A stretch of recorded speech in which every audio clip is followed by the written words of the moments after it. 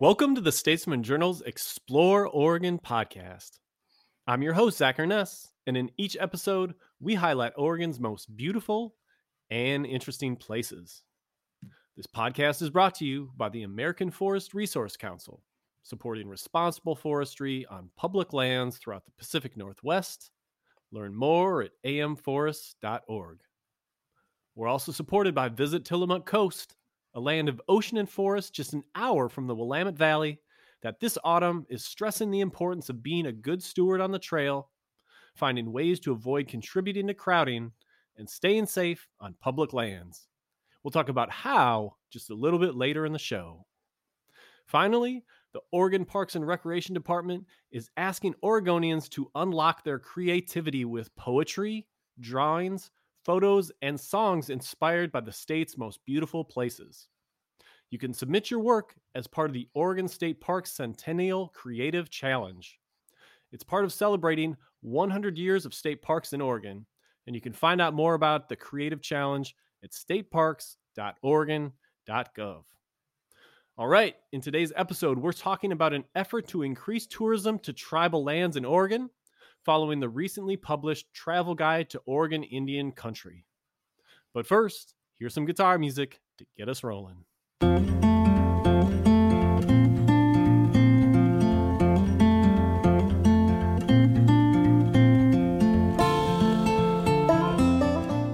All right, in today's episode, we are going to have a special guest on to talk about the recent publication of a travel guide that aims to increase tourism on lands owned by Oregon's 9 federally recognized tribes. Our outdoors journalism intern, Mackenzie Elliott, has been covering this story. Hey, Mackenzie. Hey, Zach. So last week, you published a story about this guide, and then for this podcast, you got an extended interview with one of the people who helped put it together. The guide was published by Travel Oregon, which is the state's official tourism office. They actually get funding from the state's hotel tax, and then they go out and promote Oregon in a bunch of different ways. In this case, they're promoting Oregon's tribal lands and festivities. So to start off, Mackenzie, in a nutshell, what is this guide and what's it looking to accomplish? Yeah, so Travel Oregon put out the Travel Guide to Oregon Indian Country in collaboration with Oregon's 9 federally recognized tribes. And the guide aims to provide inspiration for visiting tribal regions and highlighting events, outdoor activities, and other attractions like tribal museums and casinos. All right, well, you've got an interview with us today that kind of dives into this topic. So who are you talking to and what ground do you cover? Yeah, so I was able to talk to Travis Hill, who helped work on this year's travel guide. He is the Chief Operating Officer for Umpqua Indian Development Corporation, and he is a member of the Cow Creek Band of Umpqua Tribe of Indians. In our conversation, we talked about the creation of the travel guide, what he hopes comes from the guide, and why a guide like this is so important to tribal communities. We also discussed some fun activities to take part in around the Umpqua area, which is located in southern Oregon in the Roseburg area. Okay, well, we'll return in just a second with Mackenzie's interview with Travis Hill.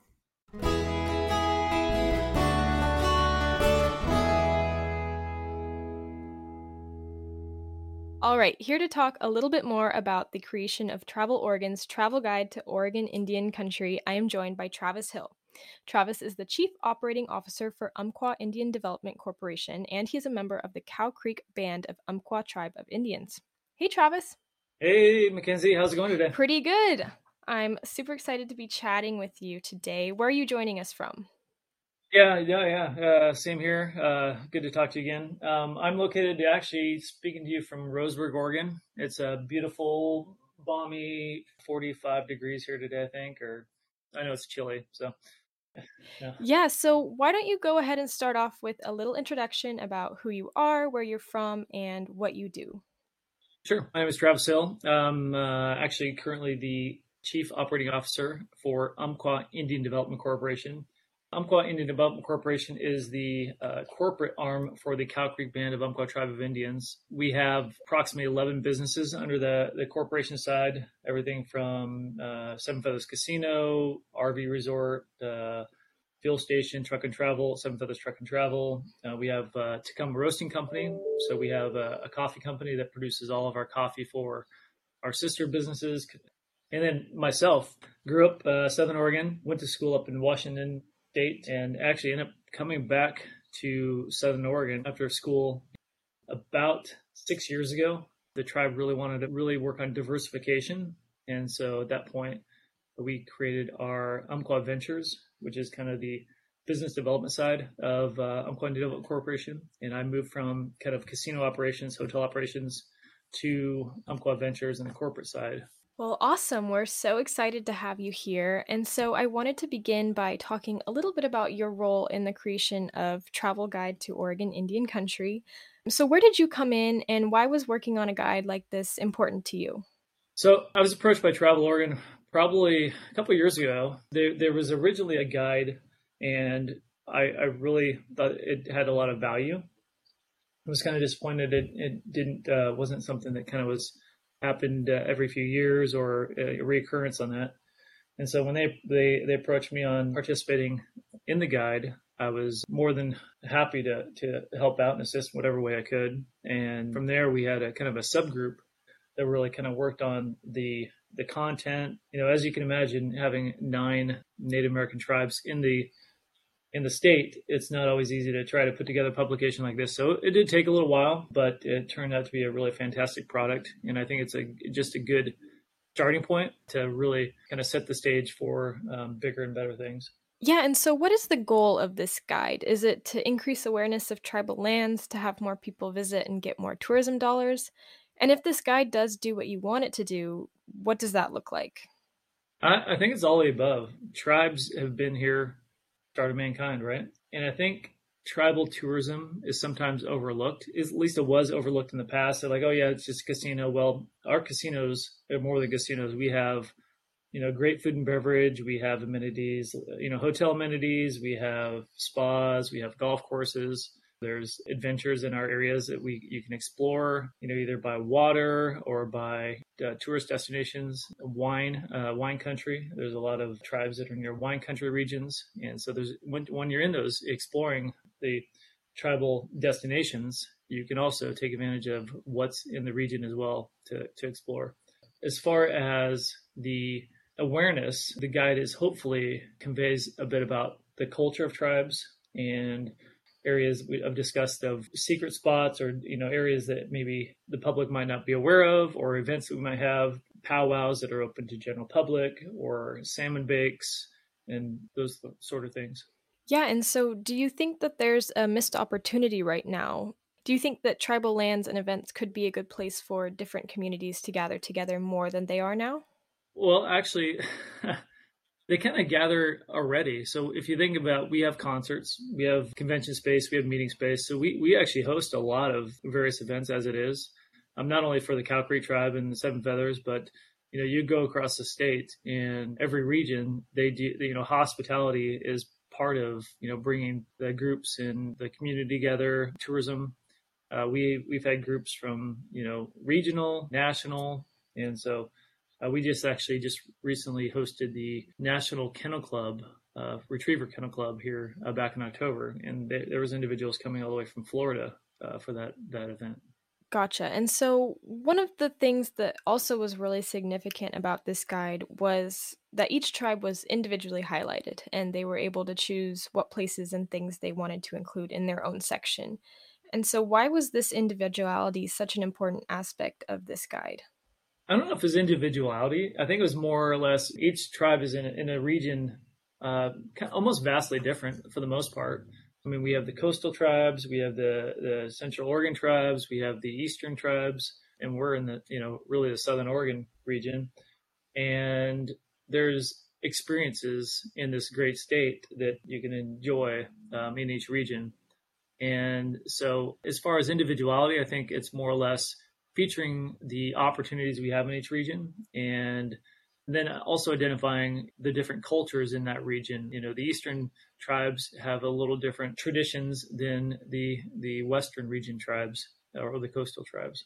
Gotcha. And so, based on your experience, why is a guide like this important to tribal communities? What do you hope comes from the creation of this guide in general, and also specifically in your own community? I think really the guide importance in the tribal communities is to really just showcase the tribal tourism and the impact in our local communities in region and state.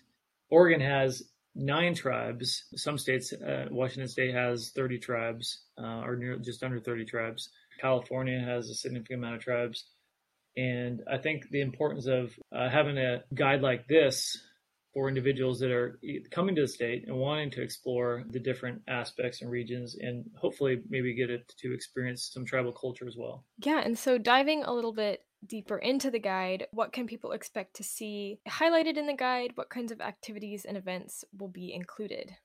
Well, highlighted, we have of course our feature flagship hospitality businesses, and the tribal casinos, the hotel locations, a lot of events. These are annual events that we currently do, but we really tried to also focus on some of the culture, significance of the area where the tribe is located, the region, and then foods. Right? Everybody loves food. I love food, and so it's a common language. Hospitality, as far as Native American culture, it's about giving a gift. Potlatch is a tradition that tribes have always used for generations.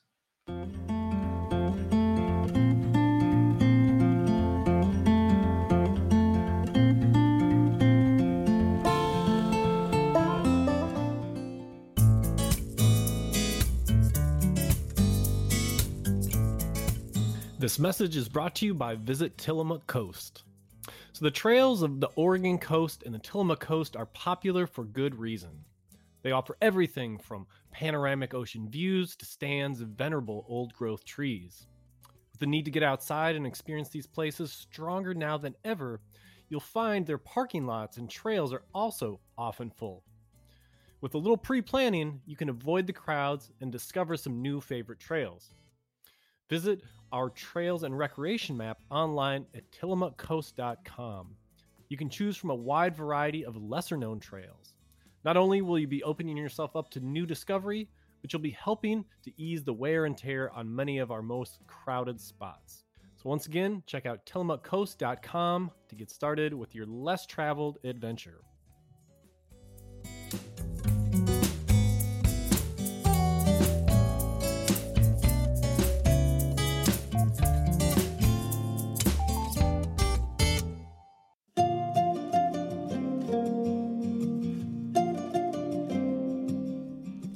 I'm Sarah Gafori with American Forest Resource Council, and we're proud to sponsor the Explore Oregon podcast. I moved to Oregon because of my love for the outdoors. It also inspired me to go to law school and pursue a career in environmental law. At AFRC, I have the pleasure of advocating for science-based forest management throughout the West. Protecting our public lands helps achieve important conservation goals, including clean air, clean water, and robust wildlife habitat. It also helps provide renewable, climate-friendly wood products that we all depend on. We strongly believe that active management of our public lands is the right thing to do for the environment, for the economy, and for our future. Learn more about AFRC at amforest.org.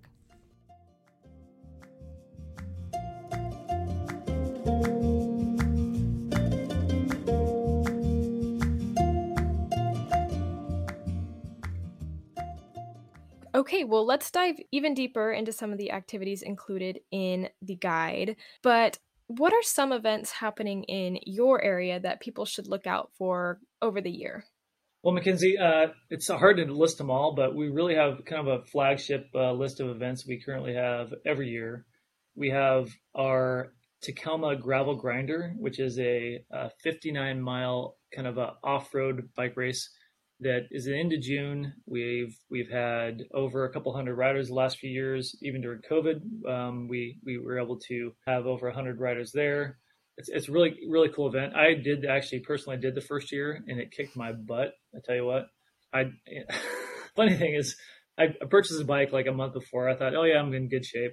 Decided to go on the gravel grinder, and I finished it, but about like 3/4 through, my legs are cramping. It's a very extreme bike race, but it was very rewarding, and I had a great time. And the unique part about the gravel grinder is we start the race all the bike riders go through the casino, and then that's the starting point and finishing point. So it's a really cool event. We also have our graffiti weekend in July, a coffee and cars. And that is an event where we partner with the local Roseburg Graffiti Weekend. That's the weekend after 4th of July typically. And we have classic cars down there. We're serving our Tacoma Roasting Company coffee. And then we also give prizes to the winner of the cars that are judged. We have our annual 4th of July Veterans Dinner as well. And that's a free dinner that we produced for all of our veterans in this area. We provide invites. Veterans come from Southern Oregon, Medford area, Eugene, actually across the state, and come to this event. We usually have about 400 to 600 typically on that event. We also have our Tacotopia, where it's a kind of a food truck event, margaritas, and that's usually in September. A great weather for that. We also have our Seven Feathers Fall Classic Rodeo. That's usually the third weekend in September, and it's really a 2-day event. And we usually kick it off with some type of headliner concert, usually country. During the season, for the holiday season, we really go all out. The entire property has lights and trees all out, and Christmas music's playing, so we have really getting the festive spirit of the holiday season there. So it's always a good time. That's awesome. It sounds like you guys have a lot going on throughout the year, and there's a lot of opportunities for people to visit. Where would be a good place for people to learn more about these events? So most of these events occur at Seven Feathers Casino. You can go to sevenfeatherscasinoresort.com. Also, TacomaRoastingCompany.com. They have information on the gravel grinder as well as the coffee and cars event. Or you can go to experienceroseburg.com, and they carry a lot of our local events as well. Well, I also want to talk about some outdoor activities in the area. So what are some of your favorite outdoor activities to take part in around the Umpqua area? Well, I don't know if we have enough time for all those activities. It kind of depends on the season, right? So, I'm always getting itching early spring to get out, enjoy the weather. Golf is always is amazing. Hiking this region, we have mountain biking trails, hiking through the Umpqua National Forest.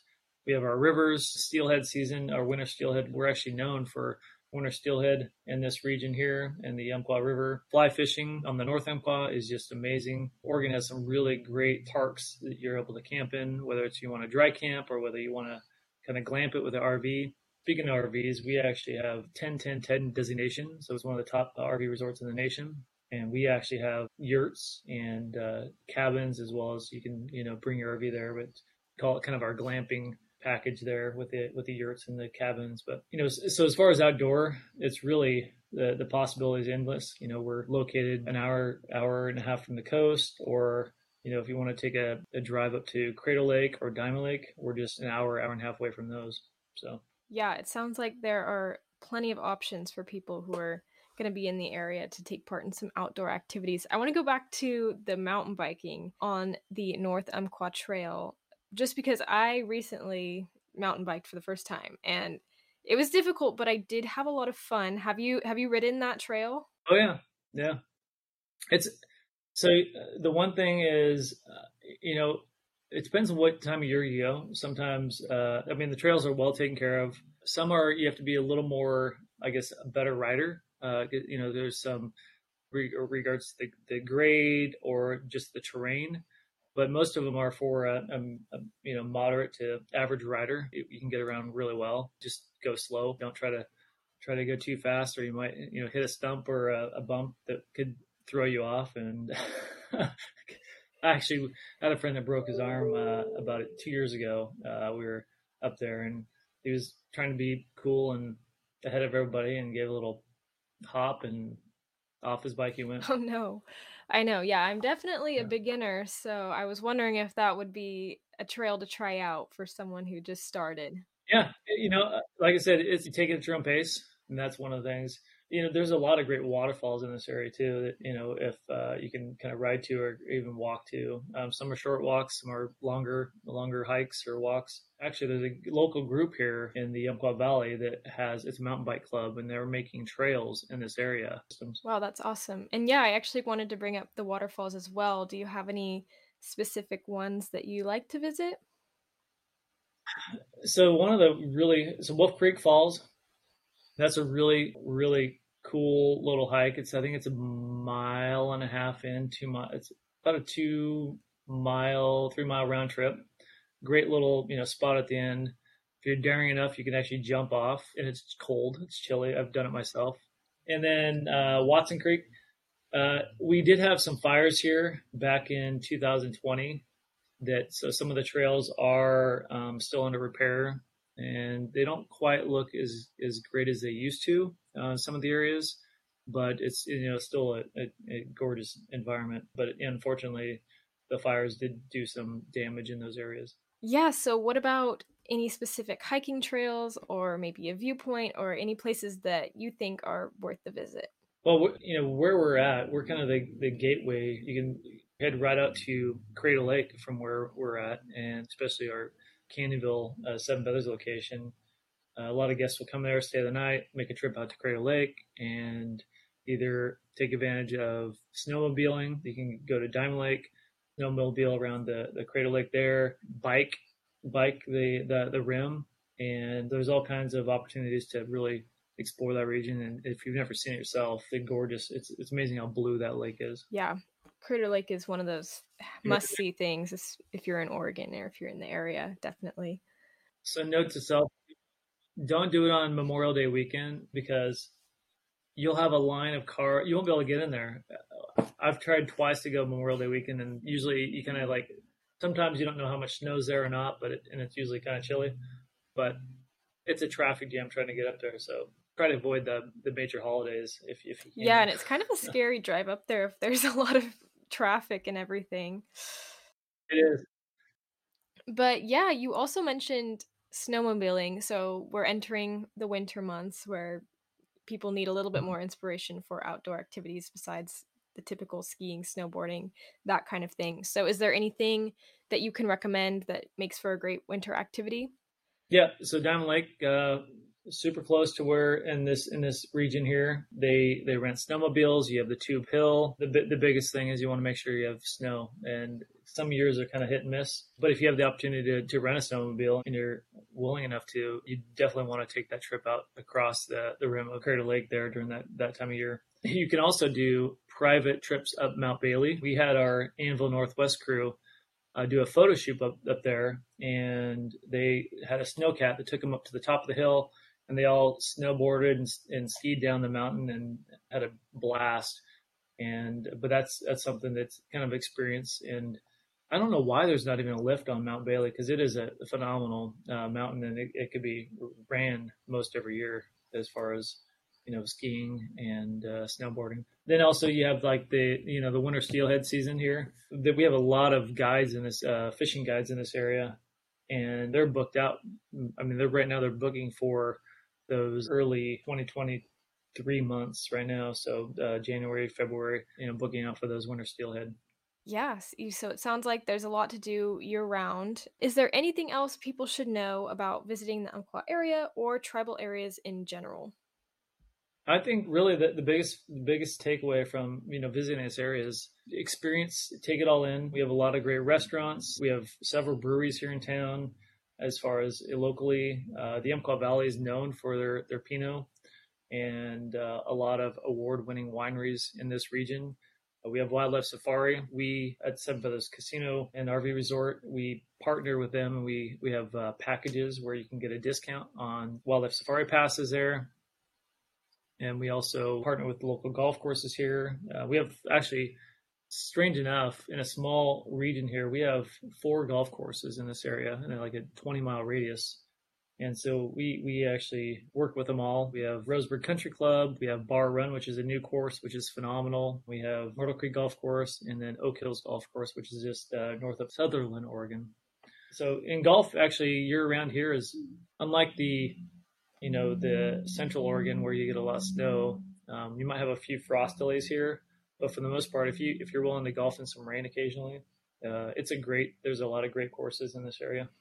All right, Travis. Well, is there anything else we should know about the Travel Guide to Oregon Indian Country? And should we be expecting anything else from Travel Oregon in this partnership? I think we covered a lot of really great stuff. If you haven't received or haven't taken a look at the guide, hop on Travel Oregon's website, take a look at the electronic version, order yourself a guide. I think there's a lot of really cool content in it, and it really really kind of gives you a better insight of the different tribes in the state of Oregon. Looking forward, just between you and me and the rest of the listeners here, podcast, I've been trying to get Travel Oregon to maybe do a little, maybe micro segments, so we can take a little deeper dive in some of the stuff we couldn't really cover in the travel guide, so we can get into some bigger details. And I think we could really kind of take it, continue with some of the stories in a little more depth that we just couldn't cover to its fullest in the guide itself. All right, Travis. Well, thank you so much for joining me today to talk about Travel Oregon's new travel guide to Oregon Indian Country. It was awesome having you today. Thank you, Mackenzie. It was a pleasure speaking to you, and look forward to chatting about this again. And hopefully, this isn't the last time we get to talk about this guide and the next guide, hopefully, to come. Yeah, absolutely. I can't wait to see what else is in store for you guys in this guide. And thank you again.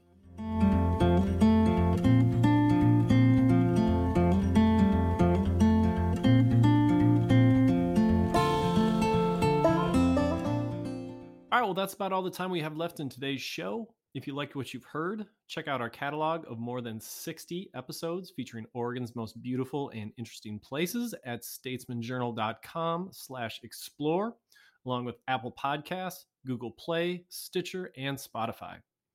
We'd once again like to thank our sponsors, beginning with the American Forest Resources Council. AFRC supports responsible forestry on public lands throughout the Pacific Northwest. For our environment, for our economy, and for the future. Learn more at amforests.org. We'd also like to thank Visit Tillamook Coast. If you want to plan a trip out there, you can check out their outdoor recreation map that shows all the places to hike, swim, boat, and camp. You can find that map at tillamookcoast.com/recreation-map. Once again, that's tillamookcoast.com/recreation-map. And thanks to the Oregon Parks and Recreation Department, which stresses the importance of recreating responsibly and leaving no trace in Oregon's outdoors. Thanks for listening, and we hope you'll join us next time for the next edition of the Explore Oregon podcast.